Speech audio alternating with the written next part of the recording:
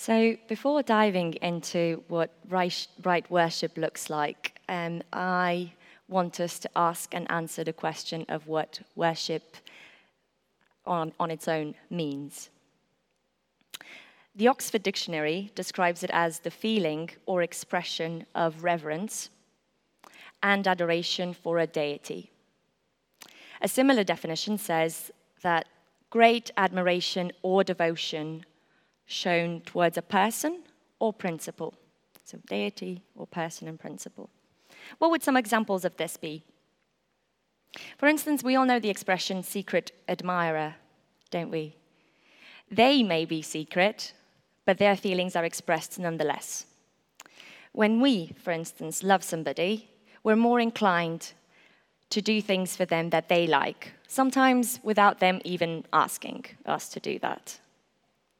When we believe something to be true and valuable, for instance, social justice or human rights, we can devote our whole lives for an ideology or a principle, a vision, to see a better world. So worship entails admiring something or someone more than anything else and doing something to express that emotion. But what does right worship look like? Starting from our passage, we're going to look at three things. Firstly, right worship needs to be addressed to the right person. I'm going to take a second here. If any PFers or YFers tells me the name of, oh no, it's already written, never mind. Right, see, this is me being accidentally funny. I was going to give you a 25 tuck, but I've got another one that we can look at later. So right worship is addressed to the right person. Now, before we look at the passage itself, I just want to share a little story from my own life that happened only a few weeks ago. I was out with some people, and I met a new person for the first time in my life. We'll call him James. We were talking about all sorts of things, small talk, holidays, work, etc. And then all of a sudden, I just felt prompted to just ask what seemed to be quite a random question. And it seemed to have triggered something in him, because he didn't quickly reply. It was a very basic question. Are you an only child? And then that train of thought just took us places I didn't anticipate us ending up in. And he was so intrigued and captivated that he did tell me that he feels like he's a bit of an open book. And this is a bit surreal to him. It's never quite happened like that, for somebody to just look at him and start telling him stuff, insight about his life. So, like a good skeptic, like a self-respected skeptic that he is, he put me to the test. And he picked a question that could only have one right answer, and he would be the only person to know it. And he threw that very personal question at me and said, let's see now. And initially I was a bit taken aback. I was like, what's the point of this interaction? I'm not supposed to be putting on a show. But I did get an answer, and I had a thought in my mind. So I played along, and I gave him an answer. And his face dropped. It seems I got it right. And then he called me a psychic. That was his explanation. I told him I'm not a psychic. He was a bit disappointed. I was a bit disappointed because we didn't share a moment, because I proceeded to tell him that, look, I know it's a bit weird that I've just shared a lot of things about you as a person right now, and there's things that I normally wouldn't have known had you not told me them. But I believe that God kind of gave me a bit of insight right now so that you would know that you are known. I thought that was quite catchy. But he said, yeah, fair enough. And then we didn't talk about it anymore. Now, in our story, in the passage that Zoe read for us, we see something far more incredible. I'm no Saul. I didn't heal anybody. But there are a couple of similarities, and just hold that in the back of your mind. So firstly, right worship needs to be addressed to the right person.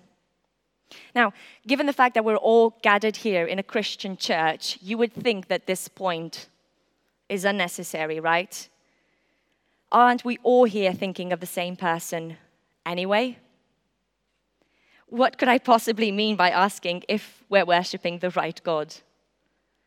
Now, I don't mean to insult anybody's intelligence or honesty, but rather to make the case that it's quite easy to get it wrong. We read the story and find ourselves laughing, some of us, when we get to the part about sacrifices being brought to Paul and Barnabas. Surely that's a rather obvious mistake on their part, one that we can laugh at because we wouldn't be making it ourselves, right? It's easy to imagine the people there as simpletons, as pagans, people with like barbaric lifestyles who can't really tell right from wrong. But that's because our world today looks very different to what it was back then. So that being said, in Lystra, the village mentioned in verse 8, Lystra was by no means a silly place lacking in principles or structure. Lystra was home mainly to Roman soldiers and Greeks. Now, both the Romans and the Greeks worshipped several gods, each with their own powers, and had incredible myths around them. So many of the stories that we read now and we love find their origins in Greek mythology. So much of our vocabulary nowadays comes from Latin. Mathematics, astronomy, psychology, so many of those things that we study in depth at the moment have been founded in that time, in those days. So far from being simple and boring, places like Lystra were more like intellectual hubs, more than anything. So what was it then that made such intelligent people think that Paul and Barnabas were worthy of sacrifices? Quite simply put, a miracle. Enabled by God, Paul heals somebody. In spite of the misdirected zeal, the crowd identified something accurately. Worship is reserved for the gods.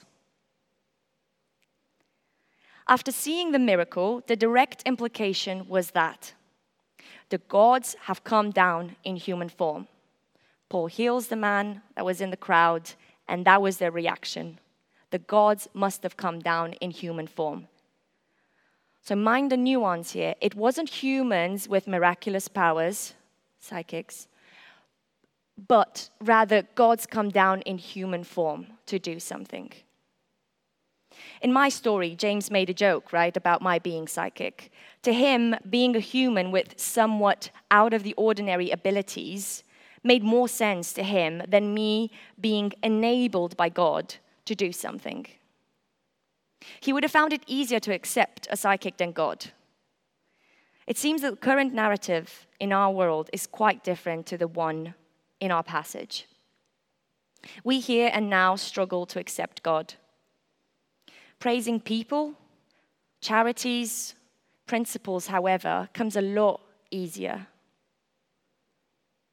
So what do Paul and Barnabas have to say to the crowd in response? Friends, why? Why are you doing this? We too are only human. We've been looking at Acts for a while now, and one of the most memorable stories is Paul's conversion. Most of us would know the journey to Damascus, would remember the moment where Saul was blinded and then healed. But I wonder how many of us remember Acts 7, which I want to bring our attention to. If you recall, Stephen, one of the early disciples, got stoned in Acts 7. And this is the last bit in the passage that says, "At this, They covered their ears, and yelling at the top of their voices, they rushed at him, dragged him out of the city, and began to stone him. Meanwhile, the witnesses laid their coats at the feet of a young man named Saul. Saul had authorized Stephen's stoning. He was the one who had the power to make those calls. He, like most Pharisees and high priests in the synod, thought this was the right thing to do, that it was justified. Now, after this, we have no record of Saul saying, no. He didn't tell off the people for laying down their coats in front of him. It seemed he welcomed the praise. So, how different is that response to the one that we see in our passage tonight? The one who had once had the power to take somebody's life now was tearing his clothes and pleading with the crowd, saying, I too am only human. What would it take to happen, to cause such change in one person? What made Saul turn into Paul? Now, from his words, we learned that he turned to the living God. So going back to our first point, he started worshipping the right person. Our passage today doesn't tell us exactly what is worthless. But from Paul's words, we can see that what he believes to be worthy, the living God. Turn from these worthless things to the living God. One of my favorite authors, C.S. Lewis, once said that all that is not eternal is eternally out of date. I'm just going to say that one more time because I like it. All that is not eternal is eternally out of date. I'm just going to throw a couple of questions here. Is work eternal? Is self-praise eternal? Our principles, technologies, our families, are they everlasting? Now, mind you, I'm not saying that they are not valuable. Not at all, by any means. But I am saying that they should not be the object of our adoration, of our worship. So what would convince Paul to turn to God and consider everything else worthless? This brings me to my second point, which is right worship is committed, not only convenient. Verse 17 says that God has not left himself without testimony. This is what Paul was saying in their defense. We too are only human. God did something amazing. He hasn't left us without testimony. And then he carries on giving some examples. So here, Paul and Barnabas, who were mistaken for Zeus and Hermes, say that God has given them rain, crops in their seasons, food and joy in their hearts. These are not random things they mention. Zeus was seen as the god of the sky and lightning. Hermes as the one responsible for the earth and the boundaries between earth and the underworld. What they're basically saying is, you want to praise us for something that we are not responsible for. It's not Zeus that gives you rain, it's the Christian God. It's not Hermes that brings things to fruition, but God that makes them grow. Having said all of that, how many of us would be impressed by that, really? Brits like talking about the weather. But how many of us are actually thanking God for it? Particularly today. One key word, though, here in this sentence, he has not left himself without testimony, really caught my eye. And it's the word testimony. Little bit of a fun fact, I do like words. I'm a bit of a geek when it comes to stuff like that. I promise you it's worth it. It's worth it. The Greek word for testimony is martyria. Martyria is where we get the word martyrdom from, or martyr. Testimony, martyr. What's the connection? A martyr is not only somebody who witnesses something and testifies, but also somebody who suffers or maybe even dies for a cause. Stephen, at the decree of Saul, died a martyr. But here it says that God has not left himself without testimony. Can you think of the greatest martyr out there? Can you think of the one who asked for the cup to be taken away and yet went on to fulfill his goal?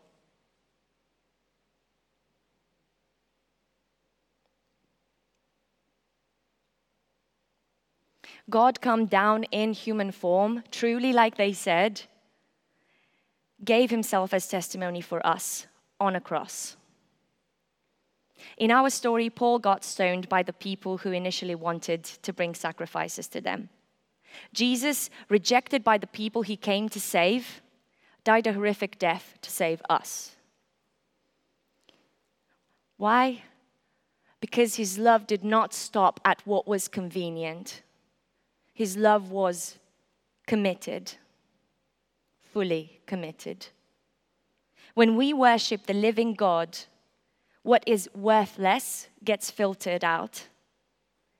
And what is inconvenient, difficult, and scary no longer is a stumbling block, for we become committed.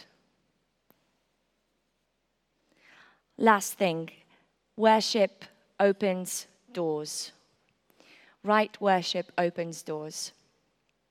After his near-death experience, Paul and Barnabas carry on. They were doing a tour. The two of them revisit places where they've planted churches before. And the Bible says that they were strengthening and encouraging the disciples. They prayed and fasted with and for other people, for them to be grown and then to disciple others further. But even more remarkable, they return to Lystra. They go back to the place where they just nearly died. If we're really being honest, I mean, how many coffee places or restaurants have you stopped going because you felt a little bit uncomfortable? Let alone somewhere where people literally tried to kill you.